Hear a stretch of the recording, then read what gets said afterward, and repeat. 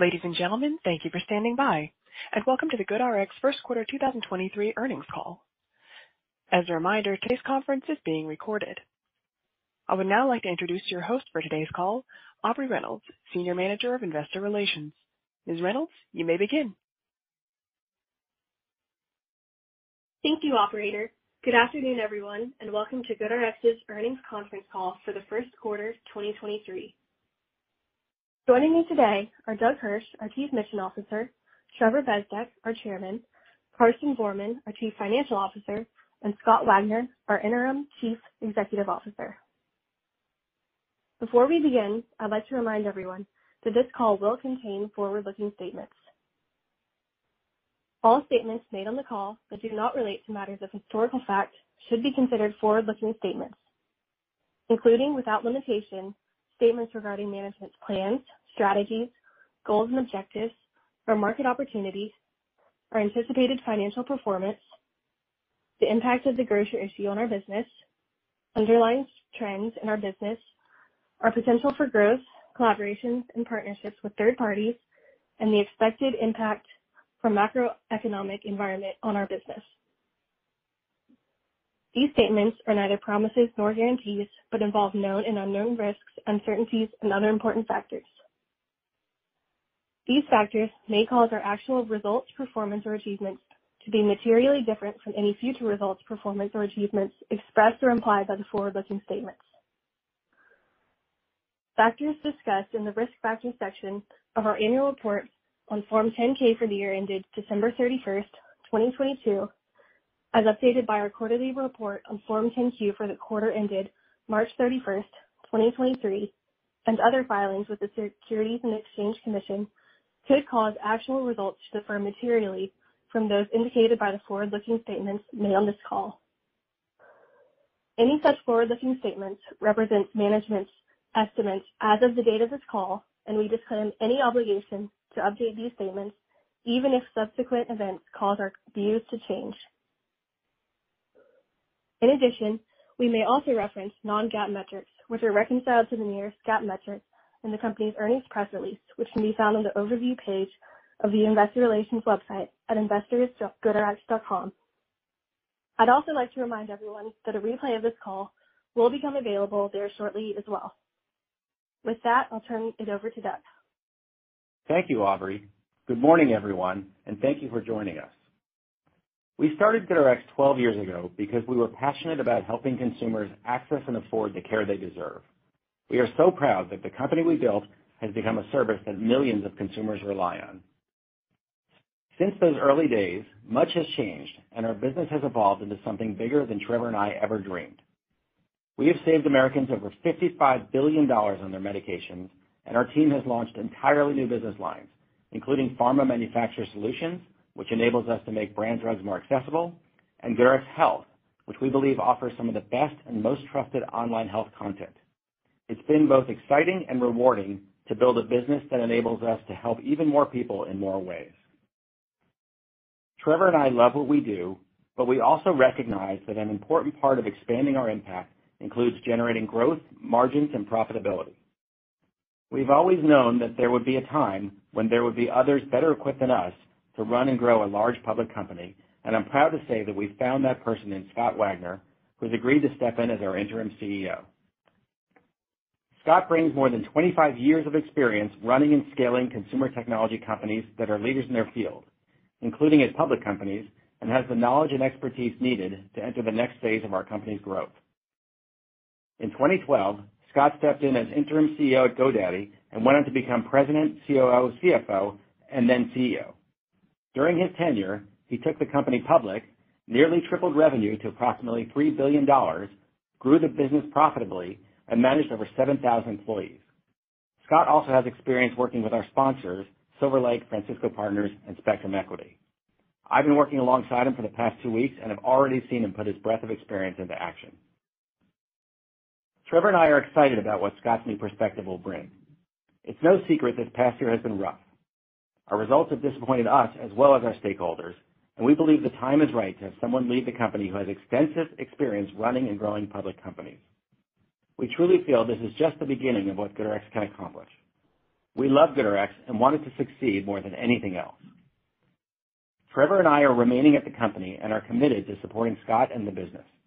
I have taken on the role of Chief Mission Officer and am so excited that I get to focus on doing what I love most, evangelizing the company's mission to external parties. Whether it's physicians, manufacturers, pharma, or other partners, I will spend my time talking about all the amazing ways we aim to make healthcare affordable and convenient for Americans.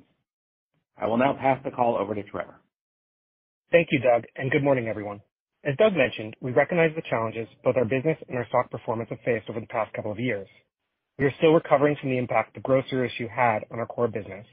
We haven't driven product innovation forward as quickly as we planned to, and our pharma manufacturer solutions offering has faced continued macroeconomic headwinds with the spending delays and reductions we discussed in our fourth quarter earnings call in February, which have contributed to uneven execution to date. We don't take this lightly, and we understand the importance of bringing in someone at this juncture who can drive the business forward faster. We are incredibly lucky to have Scott on board. He has extensive experience transitioning businesses from founding teams into highly successful public companies. He's already identified ways to improve and potentially grow the business, accelerate our long-term plan and platform expansion, and drive efficiency and margins. We are confident that this move is coming at the right time. Our business remains very attractive. We have a core prescription business that endured an unexpected disruption over the past year, but is fundamentally a category innovator in a large, growing market. We believe our pharma manufacturer solutions efforts are delivering compelling ROI to customers, but still in their early days. We need to continue to build scale and repeatability. We believe this leadership transition will accelerate our growth and performance and reflects our enthusiasm about the opportunity for GoodRx over the years to come. In my new role as chairman, I'll continue to leverage my deep network of industry relationships and extensive knowledge of the healthcare industry to support Scott with our overall healthcare strategy, strategic partner relationships, and product innovation. I get to focus on supporting the business structure and strategy, the stuff I love. Before I turn the call over to Scott, I want to discuss the highlights from this quarter, which we view as evidence of our strong value proposition and our very under-penetrated TAM, deep competitive moat, and incredibly loyal consumer and prescriber users with whom we have a 90 NPS. There are 4 key areas where we saw the most success in Q1. 1, our hybrid strategy. 2, our engagement efforts. 3, our recent ability to rapidly adjust consumer pricing, which is driving more volume for us. And 4, our collaboration with Express Scripts. First, we began implementing a hybrid approach where we formalized relationships with our retail pharmacy network to ensure stability and mutual success for all parties. The early success we've had with this strategy has led us to increase the number of retail pharmacy partners we are directly contracting with, as well as the proportion of claims associated with direct contracts. It has allowed us to understand their needs better and more deeply engage with these retailers. We believe we are creating incentives to encourage greater use of GoodRx and drive incremental volume through these retailers. Second, as we work toward creating more meaningful direct consumer and provider relationships, our engagement efforts continue to play a critical role. As of the end of the first quarter, we are pleased that the proportion of prescription transactions from fully registered consumers has continued to increase after doubling in the second half of 2022, and that over 450,000 prescribers have engaged with us in provider mode since its launch. Third, we have found innovative ways to be able to rapidly adjust consumer pricing through point-of-sale discounts to optimize around demand elasticity on a per-medication basis. We have increased our total spend on consumer-facing discounts from $24.7 million in all of 2022 to $10.9 million just in 1Q23. We believe that, much like consumer product brands who leverage coupons, our abilities to catalyze user behaviors are highly effective. And fourth, our PBM partners can benefit from the increased retail and network stability our hybrid strategy creates, and we are innovating in ways to do even more with them. A prime example is our Express Scripts integrated savings collaboration, Price Assure, powered by GoodRx, which is one of our most exciting new initiatives. Early performance indicators across this innovative program continue to show promising signs, and we can report we saw greater than expected momentum via the Express Scripts program, particularly towards the end of the quarter. The Express Scripts collaboration helps remove the need for consumer education on prescription savings and provides more transparency and price awareness automatically across the healthcare system by allowing eligible users to automatically receive GoodRx discount prices as part of their pharmacy benefits. It's built right into their card, with no action required on the consumer's part. Express Scripts continues to educate and enroll plan sponsors across the balance of their commercial book of business. We believe this program opens up a significant new segment of the prescription savings TAM for us, and we are seeing great early results. We can say definitively we are reaching more consumers through this partnership, driving greater savings and improving awareness and affordability. We aspire to broaden our reach further through arrangements with additional PBMs. We believe our Pharma Manufacturer Solutions platform has great potential based on the feedback from clients and the ROI those clients are achieving, but it operates with different pacing and is more nascent. We're still building out our execution abilities in this offering with respect to our product investments and learning how to predict outcomes more accurately. We are also working on increasing our synergies across GoodRx Health and Provider Mode to drive awareness. I will now turn the call over to Scott. Thanks, Trevor. First, I'd like to take a minute and applaud Trevor and Doug for all they've accomplished over the last 12 years. Under their leadership, GoodRx grew into a leading digital healthcare platform serving over 7 million consumers a month. Trevor and Doug are smart, creative people who have built a category-defining company. I've got an incredible respect for both of these guys, both what they built at GoodRx and who they are as people. I'm thrilled to be here and to contribute to the next leg of the GoodRx journey. As Trevor and Doug mentioned earlier in the call, I've got a bunch of experience helping companies deliver growth at scale while building exceptional customer experiences. Personally, I really enjoy building companies and doing so the right way. Companies that do unique and valuable things for their customers, that continue to innovate and grow, that deliver attractive financial returns, and have high-performing teams. I'm excited to join GoodRx, not just for what the business is today, but more importantly, for what it can be and for how I can help right now. There is a lot to like about the GoodRx of today. GoodRx has a unique value proposition as the leading prescription savings marketplace. GoodRx has a true brand loved by both patients and healthcare professionals alike, with net promoter scores approaching 90. That's pretty incredible. GoodRx plays a unique role in the prescription ecosystem, providing value to patients, providers, and manufacturers alike. There's a lot of opportunity here. GoodRx has a huge TAM with interesting opportunities to expand from the discount card space to serving a larger portion of both Medicare and commercial plans. GoodRx has demonstrated product market fit with pharma partners, building a meaningful business from scratch in a really short time period. We believe this business has growth because it's incredibly useful to customers and manufacturers alike. GoodRx is unique in that it touches a vast array of constituents across the healthcare ecosystem, spanning patients, providers, retailers, PBMs, and pharma manufacturers. This ecosystem-wide foundation is our basis for further expansion. It's also clear that GoodRx can do some things differently. I believe we need to do a better job of identifying and prioritizing the things that matter and are most impactful. We also have to evolve our execution against these opportunities, making sure that we execute with quality and with urgency and meet our commitments to each other in the company and to all of you. I've been around the block a bunch, GoDaddy being the most visible, but also before that with the private equity firm KKR, leading businesses from one stage of evolution to another. While not driven by a playbook per se, there's a combination of strategic insight, execution, and team alignment that can help here. As I jump in as interim CEO, there's a couple key areas that I plan to drive and focus on with the team. First, making sure that we have the strongest network relationships and retail pharmacy strategy possible. 2, honing our short and medium-term growth plans for the core prescription business and aligning teams and resources behind it. 3, scaling our pharma manufacturing solutions efforts. There is a lot of goodness here. We've got a very unique capability in branded pharma that can benefit both patients and manufacturers alike. While our offerings in this area are nascent, we believe early proof points have been extremely positive with pharma customers, being really strong value given our high intent audience that spans both patients and healthcare professionals. It's particularly valuable for the awareness and access solutions that they've been promoting.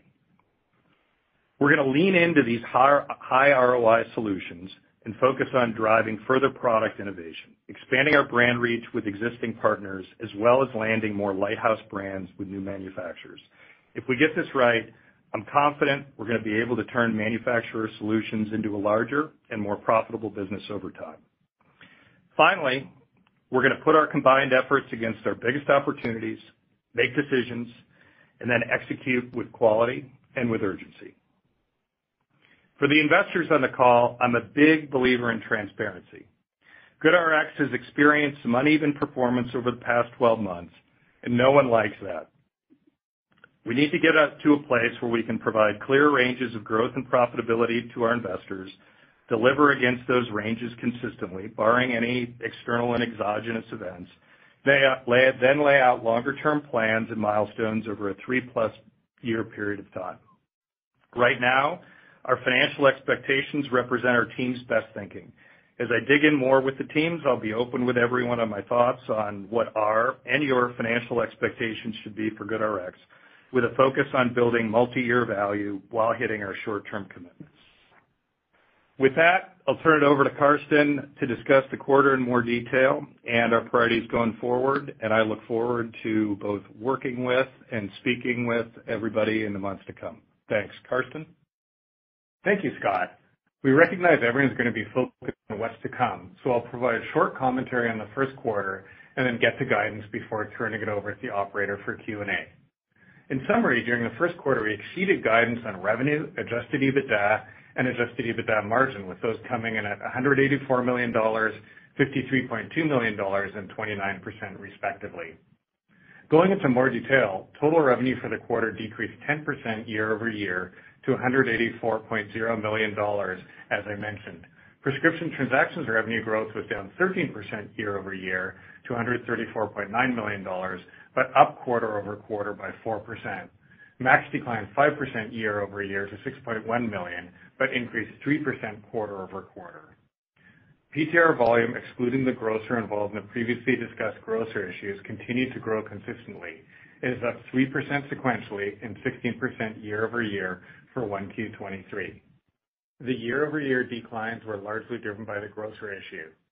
Our PTR also benefited from unexpected one-time contributions as we expanded our efforts to ensure our network counterparties were adhering to the contracts we have in place, which resulted in unanticipated revenue gains of approximately 1% in our PTR offering late in the quarter, with essentially 100% flow-through to adjusted EBITDA.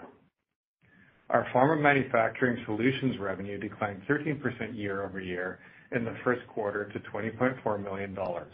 Our focus is on signing deals with high levels of recurring revenue potential, so we did not do deals with one-time customers as we did in 1Q22. We're pleased with the trajectory we've achieved and the quality of campaigns we're running. We remain very optimistic about this offering long term. Turning to subscriptions. Subscriptions revenue grew 26% year over year to $24.1 million as the Gold membership fee increase implemented in the first half of 2022 more than offset the negative impact from Kroger Savings Club and related reduced marketing of the program and price increase related to Gold user churn. We ended the quarter with 1.0 million plans, down 16% year over year. Cost of revenue is $16.7 million, or 9% of revenue, versus $12.3 million, or 6% of revenue in 1Q22. The increase in personnel costs related to consumer support and allocated overhead from the VitaCare acquisition primarily drove the year-over-year increase. Product development and technology expenses were $32.9 million, or 18% of revenue, which compared to $35.0 million, or 17% of revenue in 1Q22. Decreased in absolute dollars, primarily driven by a decrease in payroll and related costs and higher than expected level of capitalizable labor based on our quarter-end analysis. Sales and marketing expenses were $78.5 million, or 43% of revenue, versus $93 million, or 46% of revenue in the first quarter of 2022. As we have discussed, we are proactively managing marketing spend in the current environment and finding ways to leverage our brand while getting higher returns each dollar invested. I'd like to take a moment and delve deeper into one aspect of our marketing program, point-of-sale discounts for consumers. POS discounts allow GoodRx to take control of the amounts consumers pay in a rapid, targeted manner that is similar to couponing by consumer packaged goods companies. This enhances our ability to fulfill our mission around medication affordability. We can deploy this tool against specific medications and to drive specific behaviors, including, for example, our engagement efforts. Last year, we disclosed in our 10K, we spent $24.7 million on these efforts, and we believe we've been able to continue to make the spend effective at scale. POS discounts are one of the many tactics at our disposal to help secure great pricing for our consumers in what we believe to be an extremely targeted and effective manner. This spend contributed to our ability to drop sales and marketing expenses as a percent of revenue mid-2022, even as our use of POS discounts grew. In the first quarter, we spent a total of $10.9 million, $9.5 million of which is included in sales and marketing, and $1.4 million of which was contra revenue, meaning that instead of hitting OpEx, it reduces revenue and also reduces our growth rates. That is similar to the contra revenue accounting treatment of coupons in the CPG space. The P&L geography of contra revenue versus sales and marketing expense for our POS discounts has no impact on adjusted EBITDA. General and administrative expenses were $29.6 million, or 16% of revenue, versus $31.9 million, or 16% of revenue in the first quarter last year. The decrease is primarily driven by a decrease in stock-based compensation expense related to the co-founders' awards granted in connection with our IPO. Net loss was $3.3 million compared to net income of $12.3 million in the first quarter of 2022, and was impacted by lower sales volumes related primarily to the grocer issue, integration costs related to VitaCare, and fluctuations in our quarterly estimated tax provision, partially offset by lower sales and marketing expense. Adjusted net income was $29.5 million compared to $41.3 million in the first quarter of 2022. Adjusted EBITDA decreased 18% year-over-year to $53.2 million, which was ahead of expectations and up 7% quarter-over-quarter. Given the PTR offering has very little incremental cost per transaction, the impact on our PTR volume from the grocer issue, and to a lesser degree, pharma manufacturer solutions revenue, were the biggest drivers to the year-over-year performance. Adjusted EBITDA margin of approximately 29% was down 290 basis points year-over-year, while improving 200 basis points quarter-over-quarter. We generated net cash provided by operating activities of $32.3 million compared to $30.1 million in the prior year period. Our capital allocation priorities are unchanged, and we will continue to focus on high return investments and maximizing value for shareholders. Our balance sheet remains strong, and we ended the quarter with $761.1 million in cash on the balance sheet and $665.3 million of outstanding debt. Our revolving credit facility had $90.8 million of unused capacity, representing total liquidity of $851.9 million. Now on to guidance. Our outlook for revenue is $185 million to $188 million for 2Q, and for the full year, we expect total revenue of $750 to $775 million. Both of those numbers are net of anticipated POS discount contra revenue of $1 to $2 million for the second quarter and around $10 million for the full year. As I said earlier, the portion of POS discounts that are contra revenue reduces revenue and our growth rate versus traditional sales and marketing expense treatment. The POS discount contra revenue amounts were not included in our prior guidance numbers given their evolution. It has no impact on adjusted EBITDA since the value ascribed to contra revenue would otherwise hit S&M expense. We have reduced our pharma manufacturer solutions outlook for the coming few quarters as we aim to ramp up a series of large programs which have been either recently implemented or are in our late-stage pipeline. A material portion are pay for performance, providing upside for us. We believe our customers have been very pleased with them, but they are less predictable for us than our historical flat fee deals, which contributes to us lowering the bottom end of our annual guidance range. To provide context, our pharma manufacturer solutions offering is still nascent. While we believe early proof points have been strong in terms of customer satisfaction and ROI, our product innovation and delivery processes are still in early stages. Manufacturer solutions revenue is less than $20 million in 2020. Since then, we've learned and progressed as we grew the revenue to 5 times that amount through 2022. We've increased the types of clients we work with and the offerings we sell to them. We believe that we're now in a position to put energy and resources behind the deal constructs that work the best for our clients and ourselves. For example, in terms of clients, we've found focal points in women's health and diabetes. And on the offering side, we're focused on a couple of areas. First, driving prescriber usage, a newer growth vector for us, where we've seen provider mode MAUs double since December 2022, and where we are leveraging over 450,000 providers who have engaged with our provider mode offering since its launch, already resulting in multi-million-dollar contributions to Pharma Manufacturer Solutions revenue. Also on the offering side, we've seen increasing number of pharma manufacturers interested in creating cash solutions for branded medications, leveraging our direct bottom-of-funnel consumer marketing capabilities. One example is our Dexcom point-of-sale solution, which provides savings of $200 for consumers. Overall, we believe that our Pharma Manufacturer Solutions pipeline is robust, and we are very excited about the long-term potential of this offering. But we're in the early innings. Predicting the timing of when we can close and deliver on some of the lumpier, large deals is tricky for us. We're also more focused than ever on recurring revenue, which means we're forgoing potentially multi-million-dollar one-time revenue deals that we took in the past. We believe a highly sustainable and highly valuable Pharma Manufacturer Solutions business has to be founded on a growing base of repeat usage. Moving on to second quarter guidance by offering, we expect prescription transactions revenue of approximately $132 million to $134 million, net of the anticipated impact of POS discount revenue reductions of approximately $1 to $2 million. Our expectation for PTR per MAC is to show a modest decrease over the coming quarters as we focus even more on driving volume with retailer pharmacies through our hybrid model, and we experience the seasonal impact of more consumers potentially hitting their deductibles, impacting our Price Assure Express Scripts collaboration. We expect subscription revenue of approximately $23 million to $24 million in the second quarter, which at the top end is relatively flat quarter over quarter as we are nearing the anniversary of our fee increases implemented last year and expect to see less churn in future quarters. We expect Pharma Manufacturer Solutions to return to sequential growth in the second quarter with revenue of approximately $26 million, up 27% quarter over quarter.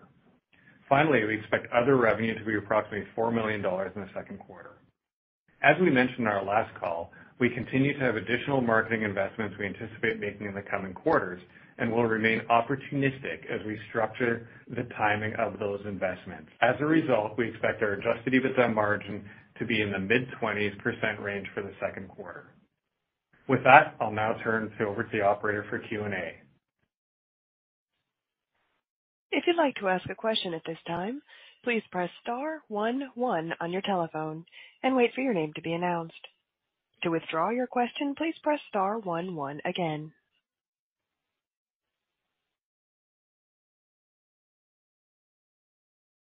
Our first question comes from the line of Stephanie Davis with SVB Securities. Hey guys, thank you for taking my question. And Scott, welcome to the team. Thank you, Stephanie.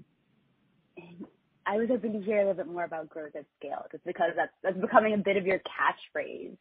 So I wanted to hear mainly about the growth aspects. From the prepared remarks, the presentation, is it correct to assume that you'll be focused on the turnaround of manufacturer solutions, you'll be focusing on provider mode, or just given the scale of your consumer-facing brand, are you looking at any of the growthy areas like GLP-1s or other things like that where you could really get bigger? Thanks, Stephanie. So there's a whole bunch of things underway, and rather than go through all of them, there's a couple that are incredibly promising that are already showing great signs of life. So in the core prescription marketplace, we've got this fantastic and unique value proposition. And there's a whole bunch of ways that are reflected in our merchandising and pricing within that marketplace that make sure that we get the most affordable prescription for a particular drug, branded or generic, to consumers. So if you think about that value prop, that moves in a couple different ways. One of which in the marketplace is expanding to additional value propositions, not only for cash pay, but particularly against Medicare and commercial insurance. And there's, again, some wonderful things underway that really opens up the promise of what GoodRx, can continue to become. Going back to Pharma Mansol, just think about that marketplace and that intersection of having a branded drug show up with a price point and the right price point that both a manufacturer wants and delivers incredible value to consumers. That's sort of the core of manufacturing solutions, and it's unique to GoodRx. And so when we talk about the kinds of things that we want to do more and do more at scale, it's leaning into the things that build off the business of GoodRx today and kind of where we can take it. Super helpful. Thank you. And then the next one is for Karsten, just given you gave us a lot of color on all the moving pieces in the guidance. But could you just help us size the grocer impact in 1Q and how to think about that going forward? Thanks for the question, Stephanie, and good morning. Yeah, the grocer's contribution to revenue declined by roughly mid-30s of millions of dollars between 1Q22 and 1Q23. At the time of the grocer issue, the revenue derived from the grocer was also actually growing. But even if we ignore the growth and just add the difference in revenue between the two quarters, then our total revenue would have been up approximately 8% year over year. If we look just at PTR, our prescription transactions revenue, which is the most relevant component, which came in at about $135 million in 1Q23, that number would have been about $170 million had the grocer revenue come in as it had last year, which would have put PTR growth at about 9%, but for the issue. Hope that's helpful. Awesome. Thanks, folks.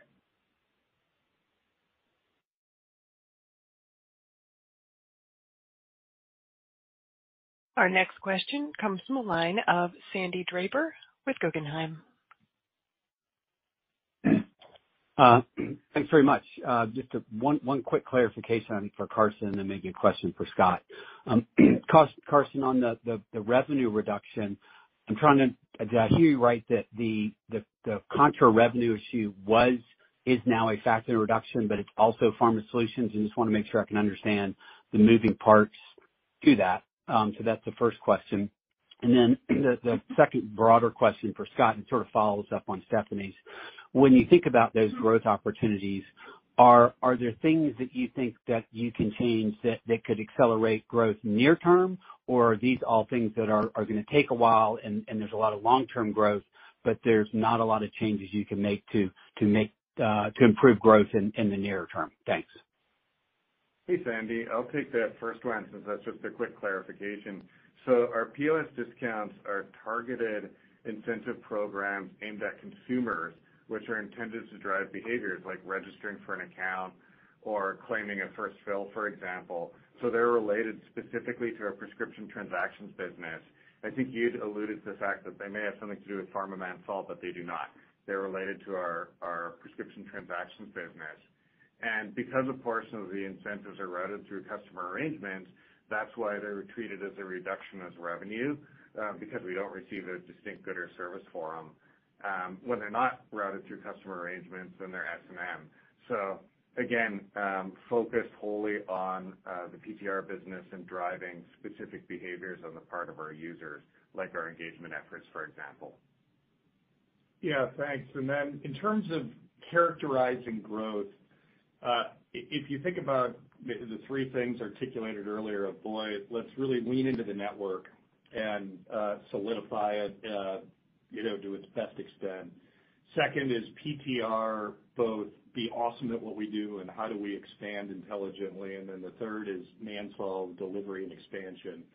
What I think those represent are long-term, multi-year, really strategically important things where you put points on the board week by week, month by month, quarter by quarter. So there's a whole bunch of short-term things underneath each of those containers, but those are really multi-year events. So what does that translate into financial expectations and how do those build? I think it's really important right now for all of us to hit not only the range of commitments that we've just laid out, but then work like hell to get on top of it. And as these things land, we'll be clear about, what kind of impact they're going to have in the shape of the P&L going forward. Great. Thanks. Our next question comes from the line of Charles Rhyee with Cowen. Yeah, thanks for taking the questions. I guess first, for Scott and Carsten, when we think about the guidance here and the way you kind of characterized a lot of the parts of your business, you're looking at Mansol as a nascent business and and kind of looking at a lot of the areas that you described. It seems like you've kind of taken a step back in how you're seeing your position in the market, and it looks at the surface that you're trying to manage sort of the expectations here, of what to expect at least in the near medium term. Maybe Scott, you can kind of could opine here. As you've kind of evaluated where the company is at the moment, do you feel like you've really level set sort of how you're seeing the business performing relative to then what you think you can do as we move forward from here? Sure.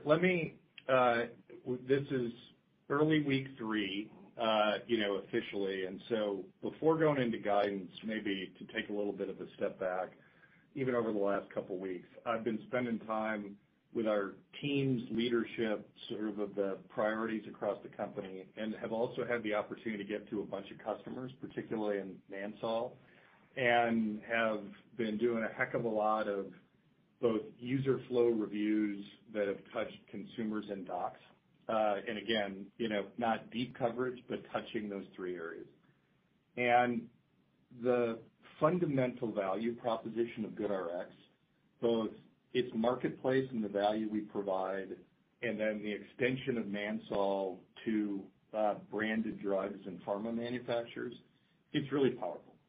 And that's a super important point. So there's a solid foundation that we can build on here, and there's things to do, again, both in the core marketplace and in building up the Mansol business. In the team here, there's a heck of a lot of really good people who are energetic, committed, and talented. So when we think then about what's here, there's stuff to do, right? And I think everybody who's an investor in the company, if you look back at the value proposition of the company and think about ways to build the business, I think you're going to find a whole bunch of things to be positive about. When we go to financial guidance, I think the best thing I can do for you and for people on the call right now is almost give you my philosophy, which is on guidance, a range is the expected outcomes that, based on our best knowledge, we should deliver against. And so to me, that's been a commitment, both places I've been before, public and private, again, based on what we know and what the rhythm and pacing of the business is. And as a team, you don't just work like hell to meet your commitments, you do it to exceed them. But so the guidance range, that's coming out right now is our team's best estimate of the committed range of where we are. And again, we're working like crazy, not just to meet that commitment, but to, have everything land that we think is important to build the business long term. And, that should show up in the financial results. Appreciate that. And then just maybe as a follow-up, if we think about, we're seeing clearly a big focus on Mansol here, and it looks like that's expected to be the big driver of the company building off this scaled base core business. When we think about it seems like if we think about the pieces that drive it, is it fair to say it's really provider mode will be the main driver for Mansol? How much does the subscription membership been driving Mansol growth, and do Macs play a role in that as well? It's our understanding that pharma marketing kind of maybe ignores just the transactional members, really wants to focus on providers and subscribers, since those are repeat customers per se. What's the relative value between maybe, the different pieces from a manufacturer's perspective when they look at the GoodRx platform and as a tool for them? Sure, I'll take that one. This is Carson, Charles. So a couple things. First of all, providers do provide an attractive growth vector for us. And with the launch of Provider Mode, we're seeing multi-million-dollar revenue streams associated with provider-only deals already. That said, when you think about it, when folks come to GoodRx, about a quarter of the folks visiting, just the general users, are coming to GoodRx to look for prescription, branded prescription drugs and good prices on branded prescription drugs. So those users, even coming in as individuals, are highly, highly valuable. They're bottom of funnel, script in hand, looking for an affordability solution, and that's very attractive to manufacturers. So both prongs, our original prong, which was more consumer focused, and our newer growth vector around providers are highly relevant. More broadly, I think as we look at the business, the macro environment for pharma Mansol is a good environment generally. I think we've seen some short-term pullback by manufacturers in terms of spending, but we're continuing to see the ongoing shift to digital, which is a tailwind, especially as we look forward. And our clients are confirming they're getting great ROIs. So from that perspective, we think that aspect of the business is also very solid. So we think it's really up to our execution. And as Scott said, there's some bigger, lumpier deals in the pipeline. Some of them are more performance-oriented, so we'll have to see how they track to know exactly how much revenue they'll generate. But we're looking forward to those with great anticipation, and we expect to see QOQ sequential growth going forward over the next few quarters.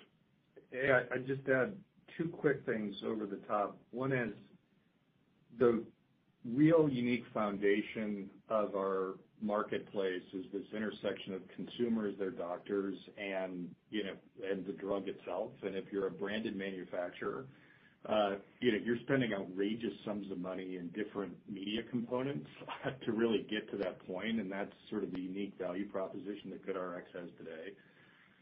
If you're a branded manufacturer with any sort of cashback or copay cards that are really aimed at market access, we're phenomenal. You're seeing that in the campaigns and some of the feedback from manufacturers. So that's really just a super high return. And then in terms of awareness and hitting the audience, we're building up tools, whether it's health or Provider Mode, that also allow people to reach audience. So there's really two components to kind of what we have that I think are long-term valuable to branded pharma.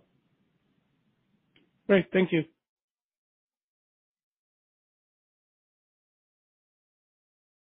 Our next question comes from the line of Mark Mahaney with Evercore ISI. Great. Can you guys hear me? Yes, we can. Hey, Jan, we can. Carson. Hey, guys. This is Jan for Mark Mahaney.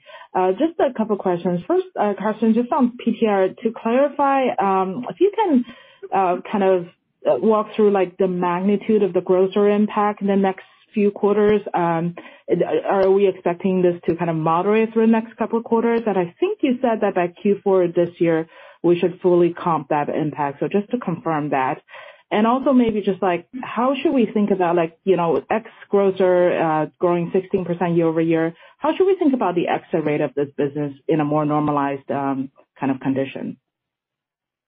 Sure. Great questions, Jan. Happy to jump in.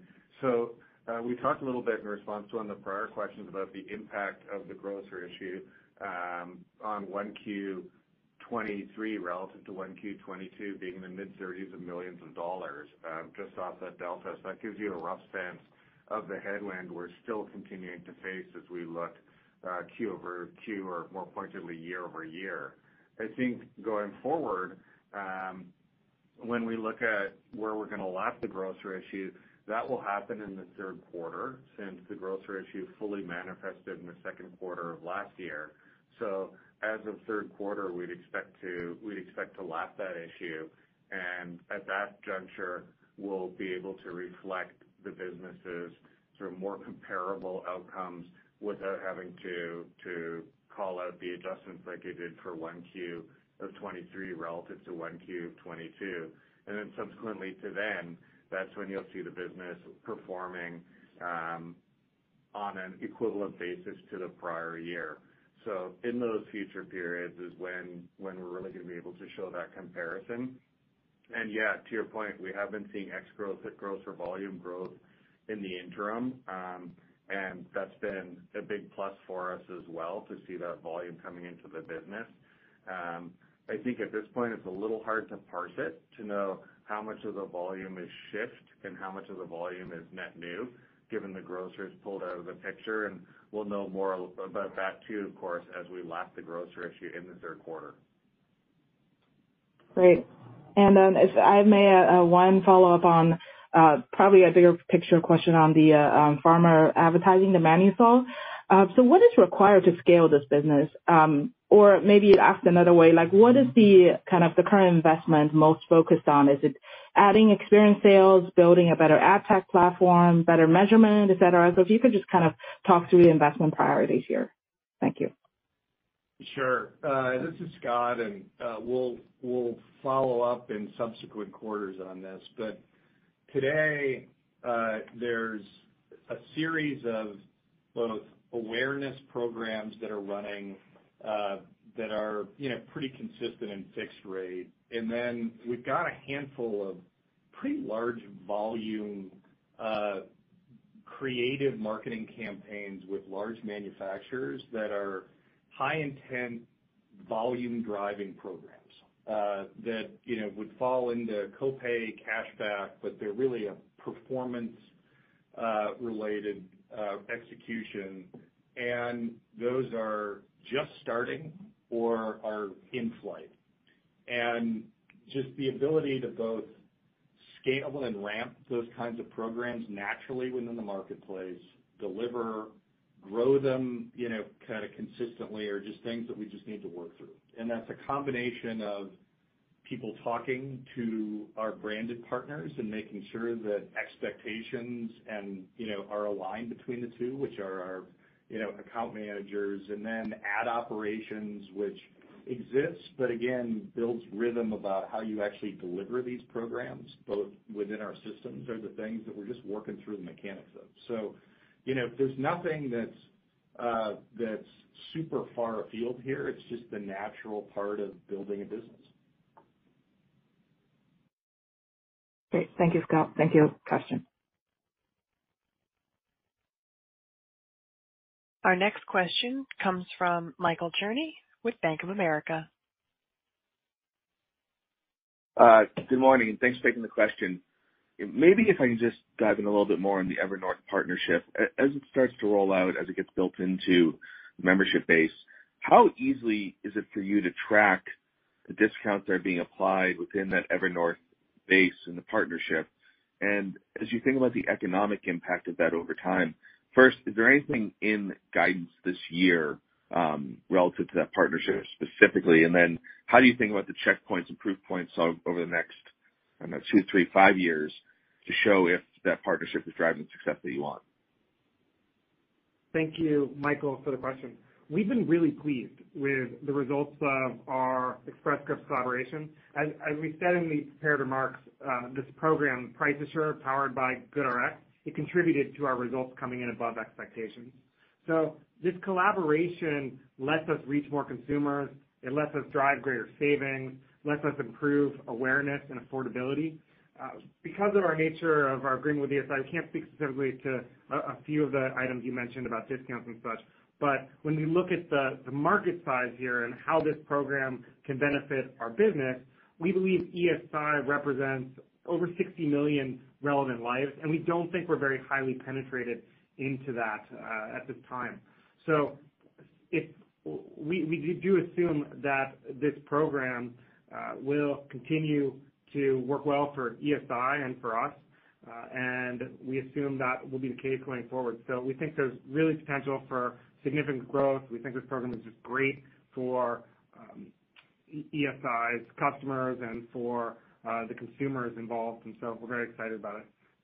And I'll follow up, Trevor, as well. Hey, Michael. I think with respect to economics, the main point to make here is these transactions flow through our PBM network model exactly like any other transaction that flows through our PBM network model. So when I think about on a per claim or per transaction basis, the amount of revenue that's generated, that amount of revenue is identical to the amount of revenue as it would be off the rest of our business.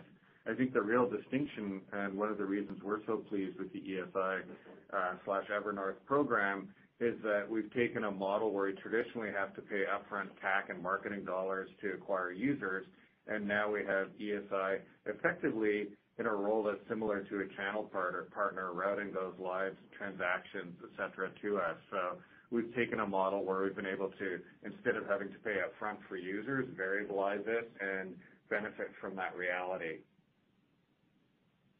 Thanks. And then just one more quick question. Karsten, it's for you, I think, but Scott, you may have a view. You did $9.5 million of buyback in the quarter. That being said, you have almost $140 million left. Obviously, you've noted some of the challenges, disappointments with growth and the stock sell-off. Cash position's incredibly strong here, cash flow positive. Why not do more faster? Hey, Michael, this is Karsten talking first of all. So I think there are a couple of reasons here. The first is you have seen us consistently buy back in periods when we haven't had MNPI. So we've been consistent in that approach. I think the last time, as an example of a point when we didn't do buybacks in connection with MNPI, were when we did our reduction in force in August of 22, and then around the FTC issue. But in open windows when we can buy back, we have. I think other than that, in terms of the rate at which we're buying back, we're of course subject to certain volume limits on that as well. So we look at this from the perspective of staying within the volume limits, managing the cost at which we're buying back, and taking advantage of the open window opportunities that we've had in the past.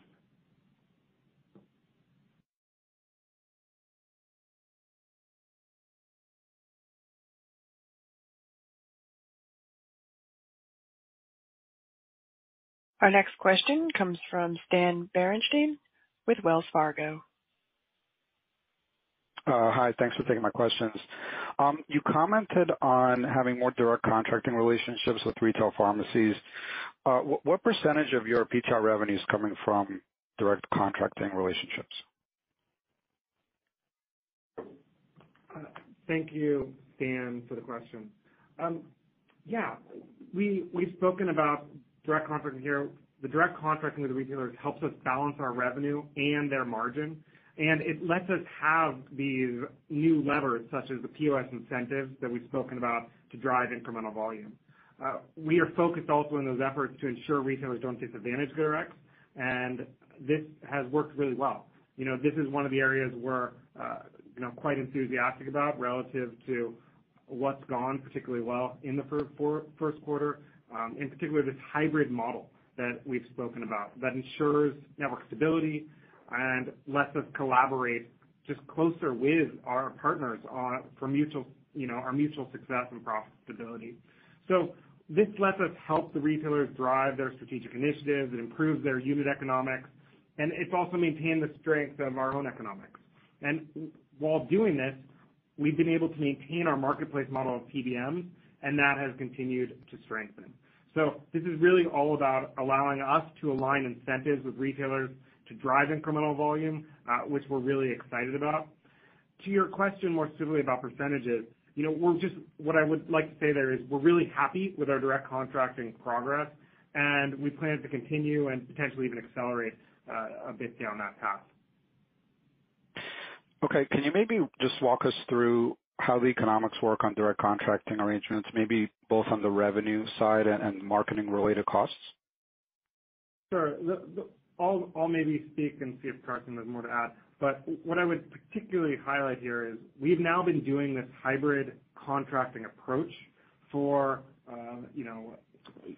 several quarters, and you can see in our financial results to some extent how that works. You can see that we've exceeded expectations on that PTR business and been able to really do a good job of going into this new networking construct with this hybrid networking of making solutions that help our retail partners and align those incentives and also do work for us in our financial results. Yeah, Trevor, I'll jump in on that one too. So yeah, the hybrid contracting is definitely attractive to us given the points that Trevor made about the wins we get. I think from an economic perspective going forward, as Trevor said, allows us to balance our revenue with retailer margins. The other thing it allows us to do is to create incentives for retailers to help us, frankly, in terms of driving volume, and we're looking forward to doing more of that. And as we look forward to doing more of that, that may entail some trade-offs on our part as well. That said, as Trevor said, if you look at PTR per MAC QOQ, even as we've continued to drive more volume through our hybrid model and direct contracts with retailers, you see PTR per MAC as being stable.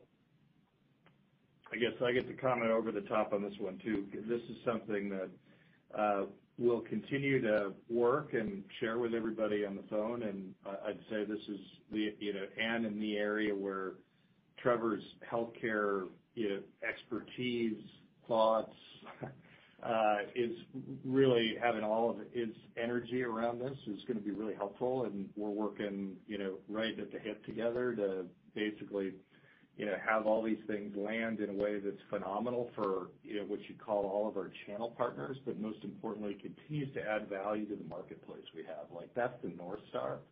And all this effort around how we're engaging with retailers and the PBMs is all about, again, having honestly the most valuable prescription marketplace, which is access and affordability around prescription medication. Okay, maybe one quick follow-up. Do you expect MAC growth from direct contracting to be faster or slower versus your traditional channel? Thanks.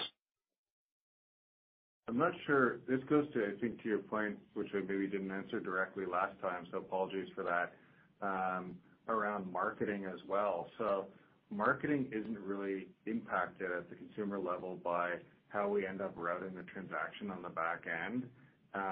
And MAC growth is impacted to the extent that we can drive continued even better pricing through some of our direct contracting relationships. But broadly speaking, to the extent that direct contracting exists, it doesn't really impact our OPEX structure on the marketing side or our CAC, and it only impacts the volume of users differentially from our traditional model to the extent we secure even better prices through our direct contracting. Thanks.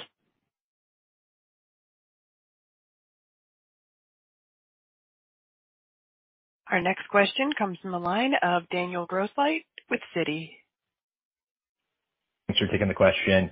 You mentioned that more of your pharma solutions business will be coming from pay-for-performance contracts than flat fee this year. I'm curious if there's a structural shift in how pharma manufacturers are contracting with you, and what are some of the performance metrics that are built into those contracts, and what's the upside there to your guidance should you perform better than anticipated? Sure. Thanks for the question. Carson speaking here. I think, first of all, historically, we've been focused primarily on flat fee deals, and a big piece of that has been because those original deals where pharma manufacturers first engaged with us were around awareness. And on the awareness side, those deals made more sense as flat fee both for us and manufacturers than they did as more pay for performance.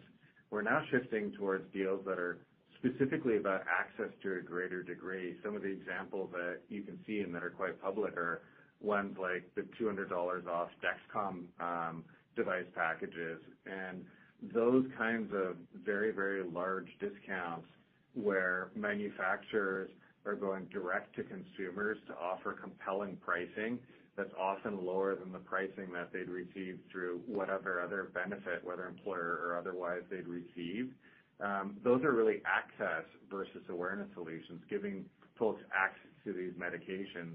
And that's an avenue where we believe we can, number one, be very successful at driving volume. So we want to capture some of that upside.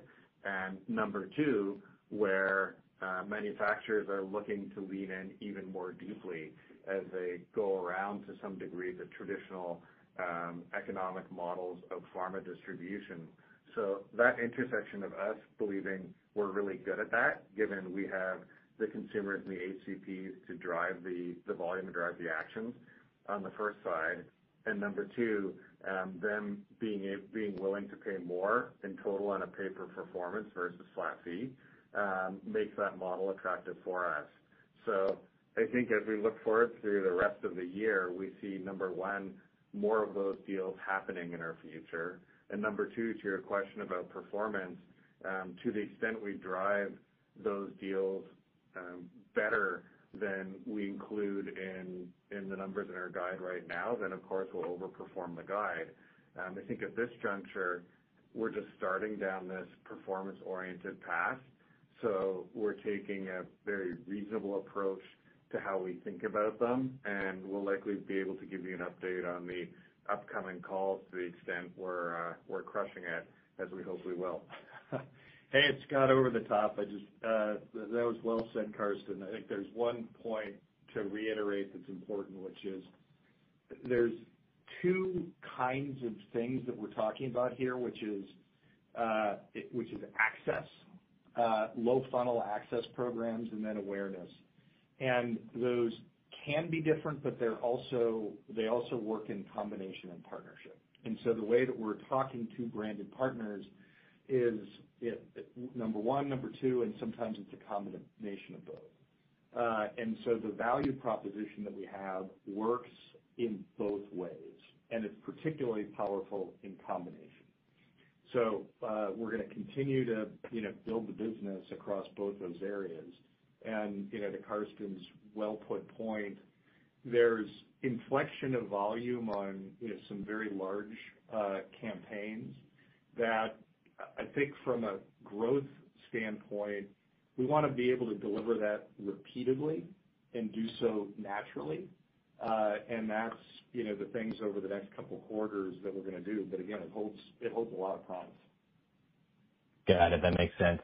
And as I look at guidance, particularly keeping EBITDA guidance at 25% margins, for the full year, it does imply a bit of margin degradation in the back half of the year.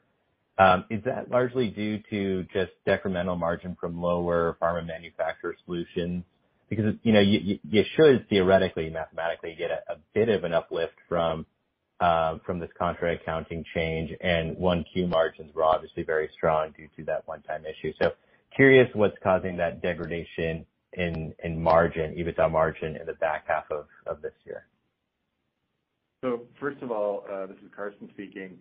Thanks for grasping the impact of the POS discounts. You're exactly right that to the extent they shift OPEX from S&M into contra rev, margins inherently go up. I think the second point, though, and the more important one, is particularly as Scott comes on board and we continue to reevaluate our marketing, you've heard us in prior quarters say, hey, I think the first time was when we were talking in November on our earnings call, we said end of year can be a decent time to spend up because folks on the consumer side are entering into a new plan year, new deductible phases, et cetera. At that juncture, we felt like it wasn't a need for us to spend up then, so we pushed it out a little bit. But I think as we continue to evaluate our opportunities to do marketing and grow the business in a more aggressive way, we want to be able to preserve that capacity and not surprise folks, because we continue to see new innovative ways that really work for us to drive marketing harder. We've seen our paybacks remain consistent with what we've said in the past, so in that 8-month range. And we've also seen new opportunities to market really effectively, like, for example, these POS discounts, which are working great for us. So from those perspectives, preserving capacity is really important, and that's why we're indicating mid-20s. Got it. Thanks for the color.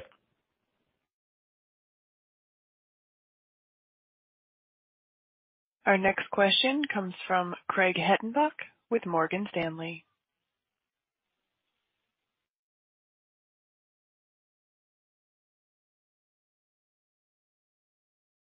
Craig, your line is now open.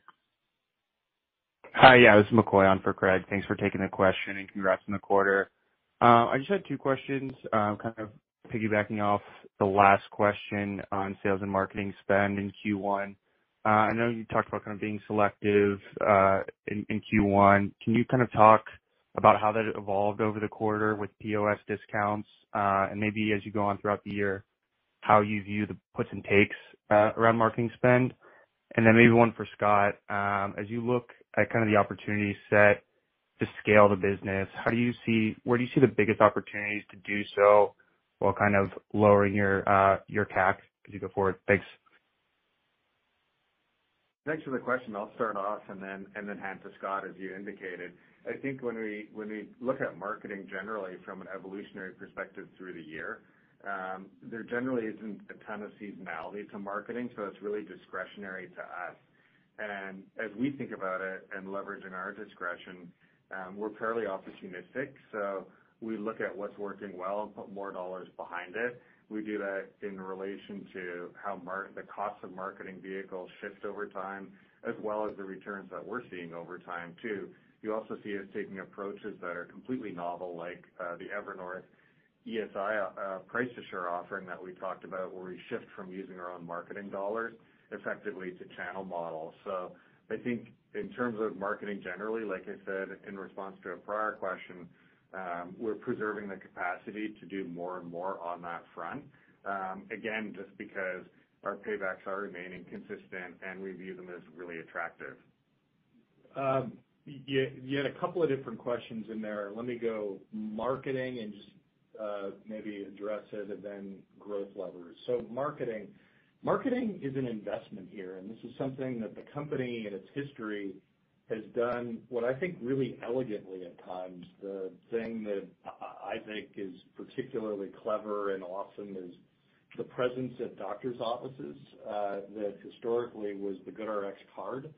And if you spend time in doctor's offices and hear both docs and healthcare professionals talk about it, it's a supernatural way to put the value proposition of GoodRx right at that point of script. And so that's strategic. It's important both from a brand standpoint of awareness to consumers and docs, and then it connects right to that moment of the script. That is strategic marketing.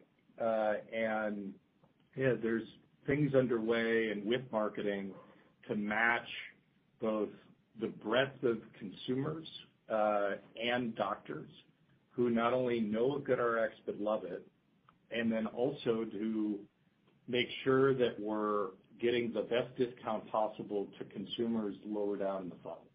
So I could answer this in marketing speak of upper funnel and lower funnel and touch points, but each of those things for GoodRx are really important. It's the historical strength of a business that's grown into a really big marketplace with pretty good brand awareness, and it's something to invest in with the biggest eye being effectiveness.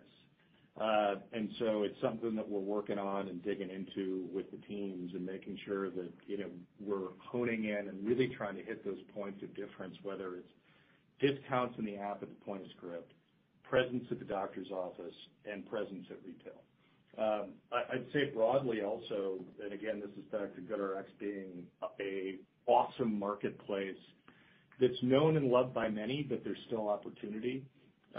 It's phenomenal to have Doug really focused on this because GoodRx's role in the healthcare system, we've got a unique position, and it's something that now, even in my early days, I'm proprietary on GoodRx's behalf of feeling like more people, particularly docs and patients, should know about GoodRx. And so, that's just getting the message out into the world about our role and what we can do in the ecosystem. And it's honestly awesome to have force multiplier time to be able to do that.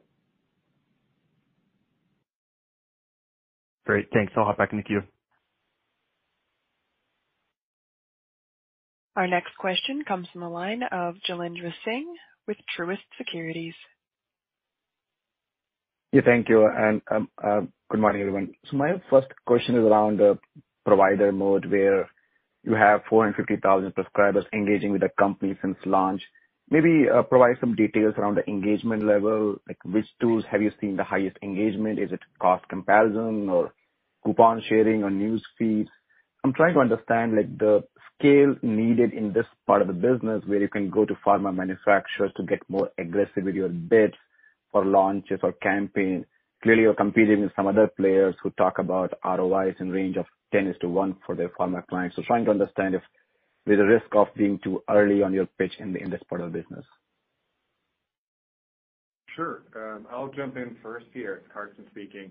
So on engagement of providers, we've been very pleased with the performance that we're seeing. Like we talked about on the call, over 450,000 providers who've engaged in their provider mode since we launched it. I think the other point that pleases us, and I'm particularly happy about, is that we see provider MAUs, or monthly active users, doubling between December of 22 and March of 23, so over a relatively short period of time as well, which is important for us. I think the other thing that's important about it is, similar to consumer engagement with providers really helps. On the consumer engagement side, we see more highly engaged consumers have higher LTVs. We've talked about that in the past. We see the same thing where we can associate more PTR, prescription transactions revenue, claims with a given healthcare provider in correlation with how engaged they are too, whether they're solely identified providers, i.e. we know their MPIs and know they are providers, whether they're providers that have been activated, meaning we've offered them a chance to join provider mode and they've accepted, or whether they have fully developed accounts that are completed. So as we look at the engagement levels, we're pleased to see that not only is that driving our pharma and sol business, because obviously these folks are very valuable to manufacturers and providers are a big growth vector for us, but they actually drive and will continue to drive, we expect, our base business as well, Jailendra. Thanks, Carson. But my quick follow-up on the, thanks for all the color on the 2Q outlook by segment. But can you share your updated revenue growth expectation by segment for the full year? Are those unchanged or any changes there beyond the $10 million PUS discount you called out? At this point, I don't think we're in a position where we're going to be sharing more splits on the full year, Jailendra, but you're quite right that the POS discount headwind estimated at about $10 million effectively decreases revenue by that amount, all else being equal. That's totally accurate, and glad you captured that. Okay, perfect. Thanks a lot. Our next question comes from Jonathan Yong with Credit Suisse. Hey, thanks for taking the question. Just on Pharma and Sol, the deals that are expected to come in this year, were these the original deals that were originally delayed, a quarter or two ago? And then are there other deals still outstanding which could come into the guidance for this year? Thanks. I think yes to both, Jonathan, is the short answer. We did have some deals that we anticipated might come in towards the end of last year that we're now seeing coming in this year, particularly on the performance side. But the pipeline remains very, very robust indeed. So from that perspective, we do continue to anticipate that we'll see incremental deals landing throughout the year, as would normally be the case. I think there's a perception that pharma manufacturers lock in spend late 3Q, early 4Q. And I think that's generally true. That doesn't mean that they're necessarily specific about what programs they're going to run and specific about the timing of those programs at that point, just in terms of general buckets of money. So through the year, we continue to see our pipeline for that year get more and more robust, well past the midpoint of the year. Great. And then just on Price Assure, you said that your guidance assumes that consumers potentially hit their deductibles due to seasonality.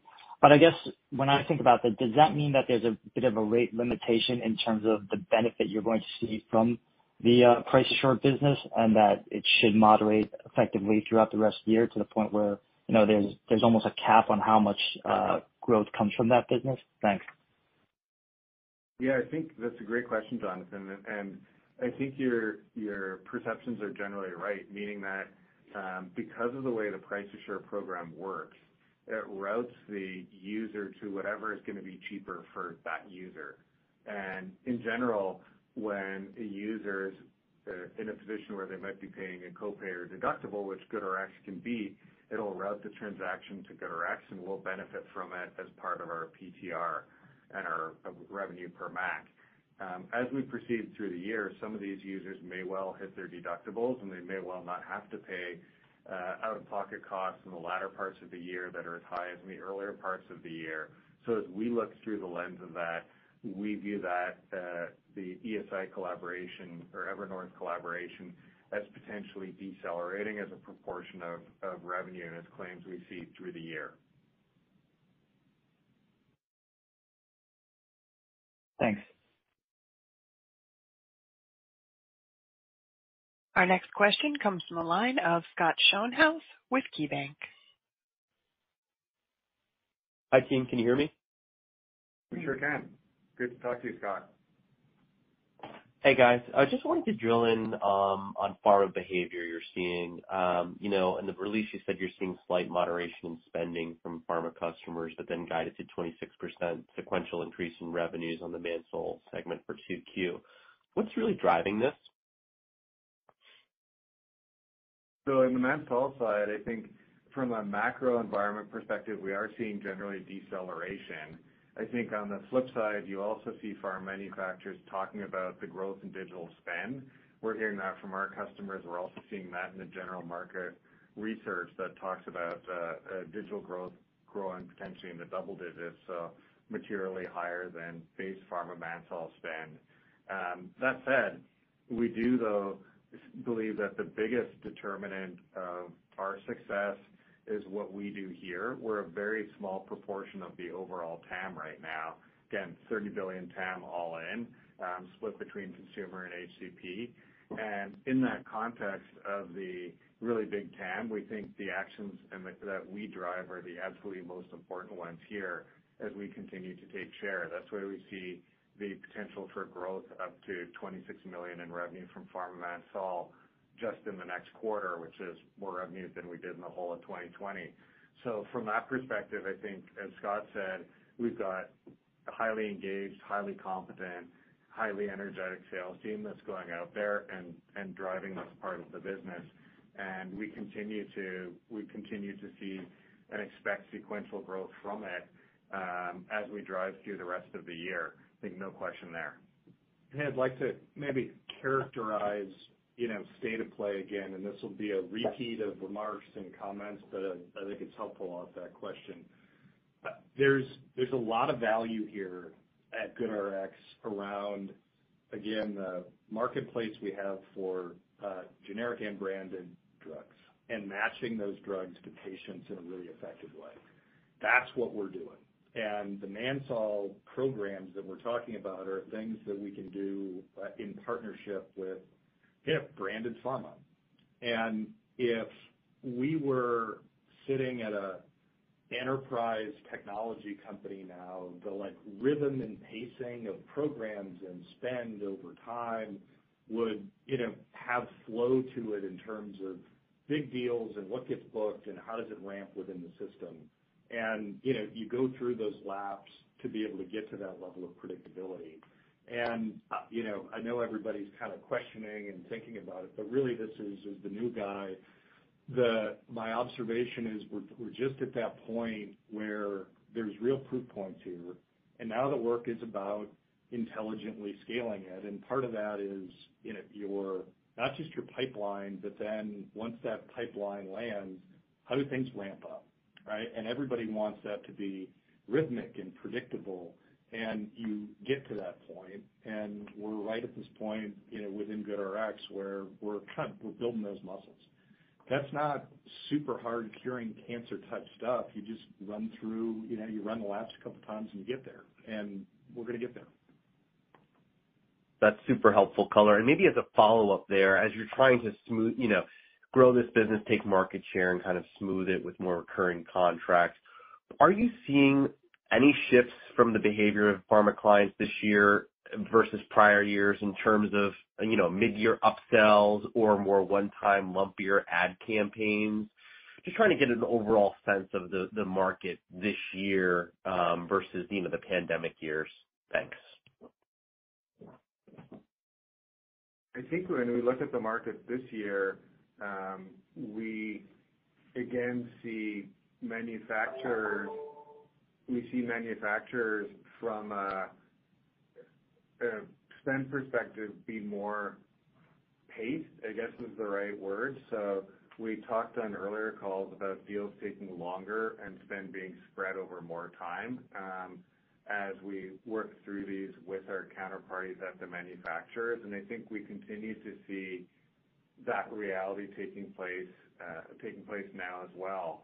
So from that perspective, I think on a year-over-year basis, what I'd point to most is a change in sort of aggressiveness of timing and how fast they go from talking to us initially to actually having a deal in market producing results and therefore recognizable revenue for us. I think that's still thematically what we're seeing at this point. Thank you. Our next question comes from the line of George Hill with Deutsche Bank. Hey, good morning, guys, and thanks for taking the question. And I'll go with just one here. I guess it sounds like the pharmacy relationships are becoming more important to you guys that are at contracting. I guess, can you talk about the competitive environment for those relationships? And I can't imagine that any of the retailer relationships are exclusive. So how do you differentiate and make sure that you guys win at the pharmacy counter? Yeah, maybe. I appreciate the question. Maybe I'll speak a little bit just broadly about competition and then try to kind of narrow in on that nuance of it. When we look at the competitive marketplace, we don't think that competitors that are out there in various different PTR or even pharma ManSol are affecting our growth rate here. We deliver a great product. When we believe that we are still the market leader, we believe we have the best pricing in the market. Specifically, our last analysis indicates that for over 87% of the top 30 prescribed medications at top pharmacies, we have the best price. And so that's why so many providers refer patients to GoodRx. That's why we have an NPS of 90. We have a product that really, really works. And so, we continue to have great strength there. And, as we talk more specifically about the hybrid contracting strategy, we are just going out there, making these relationships and using them to take where we're excelling, where we have the best brand recognition, where we have, the best product, where we have the consumers and providers who love us, and, help our retail partners to drive incremental volumes in ways that work for them, help them drive new programs, take sort of innovative things like what we're doing around pricing and these point of sale incentives to be hyper-focused on specific consumer segments, and bring that all to market so that we can, be in the best position and really help this both consumers and the partnership.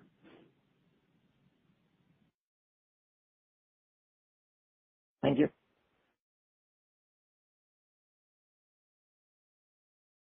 Our next question comes from the line of Dylan Finley with UBS. Yes, thanks, guys, for taking the call. One question I don't think was hit on. So you mentioned, Carson, that core growth ex Kroger was up 15%, and sounds like net of the contra revenue impact, it'd be up another point or so from there. That's, I guess, double where you mentioned that you were growing last year, ex Kroger. I was mainly wondering what the delta is here. Why, is the core growth in PTR growing faster, and is that sustainable on an ex Kroger basis through the year? Thanks for the question. Yeah, I think when we look at volume across pharmacies, ex-grocer, we see the growth being up 16% year over year and 3% Q over Q. I think that's what you're referencing. I think looking forward to when we lap the grocer issue and applying the 16%, which I think last quarter was 12.5%, if I recollect correctly, ex-grocer growth. In that context, I think we cautioned then too that simply using that Y-over-Y growth rate may be a little aggressive because it's a little difficult to parse out how many of those users are truly incremental versus maybe switch from the grocer to a different pharmacy. So I think we're not forecasting that the growth rates for prescription transactions revenue as a whole will be anywhere near that high of 16% YOY represented by the non-grocer pharmacies growth into 1Q of 23. Is that helpful? Yes, I think that helps clarify. So you think the beat there, the 15-16%, versus like a high single digit is related to still a little bit of Kroger capture. Yeah, I think the volume growth includes both new users and also that. And I think the other reality too is, like we talked about in response to an earlier query, there are elements of the PTR business, like for example, the Evernorth piece of it, where as we hit deductible phase, we potentially see decelerations of those parts of the business. They're quite small at this point still, but nonetheless, should probably note that. Hey, it's Scott. Two things on your question, one of which is the fact of retail shift relative to volume, either at a grocer or not, is again reinforces the value proposition of GoodRx and the importance we play. I think the nature of that question and what you're looking for, and then people in the outside world is, hey, give me the range of once retail, and it's the importance of all of the retail efforts that are underway, which is once that's cleaned up, hey, the volume range of the business rhythms at what? And then what are the growth areas to build that volume out based on deep value proposition of consumers and drug modalities and kinds of healthcare plans, and where's that intersection? And so if you're looking for a theme in the core business around efforts, whether it's discounts at the point of sale or expanding GoodRx into more insurance use cases, it's again with that macro North Star of a value proposition that's allowing us to fulfill more prescription medication, right? And, step one is making sure that that's available at every retailer. And, once we get that set up, then you can get more precise about your own expectations and performance on both volume and revenue for what that business looks like going forward. Great. Thank you for the call.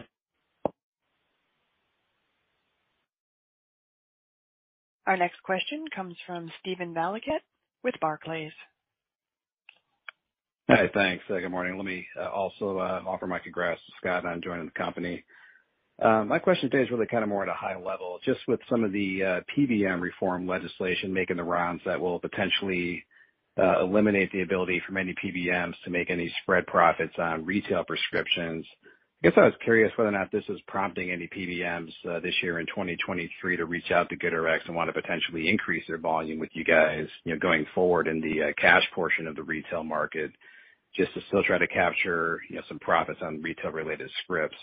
And I guess somewhat tied into this, just looking for any update on the outlook for GoodRx take rate for not so much 23, but really kind of thinking beyond 23. Could there be any shift in the C-split of PBMs really in favor of GoodRx, in light of the evolving environment? Thanks.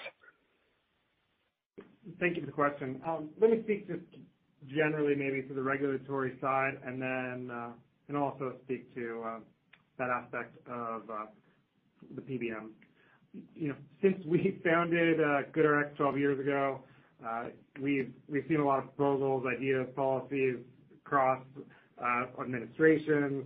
To some extent, we've spoken about regulatory environment in every earnings call as a public company. We are helping bring improvements to consumers' wallet, to affordable prescriptions, in affordability and accessibility in ways that I think are in line with what all parties want here. When we look specifically at the Inflation Reduction Act, we do not expect a material impact on our business from it. A lot of that focus is on the negotiation of price for a relatively small group of higher cost drugs. And so relative to our PPR business, we don't see any meaningful impact that would have, or to the nuance you mentioned around how potentially PBM contracting could evolve because of regulations. We don't expect any meaningful impact on our PPR business, or also on the Pharma Manufacturer business. So we continue to work with our PBM partners. We think that marketplace has just grown stronger, and most of all, I would say we're just really proud that we've taken a market-based solution that we've put in place that has saved consumers over $55 billion to date, and this has helped consumers. Relative to the PBM specifically, I don't think there are specifics to speak to there, but I don't expect any meaningful changes to take place in any of the aspects you mentioned because of the regulations. Got it. Okay. All right. Thanks. Thank you. Our next question comes from the line of Robert Simmons with D.A. Davidson. Hey, thanks for taking the question. I was wondering, can you specify the impact of one-time deals on pharma 1Q versus 1Q? Sure. So when we look at our historical period and looking at Pharma Manufacturer Solutions and one-time deals, which we define as deals where we've taken revenue from a given counterparty once and then they haven't come back, hence the one time, but I think there's maybe a need to clarify that a little bit. Those amounts are in the millions of dollars and have been previously in early quarters. So as we shift away from that, we see deltas of, again, millions of dollars of revenue QOQ. Got it. Great. Thanks. And philosophically, my add is that this is all a natural part of building up a business. So it's figuring out what really what works for both our partners and us in a highly repeatable way. It's just the natural part of building up a business.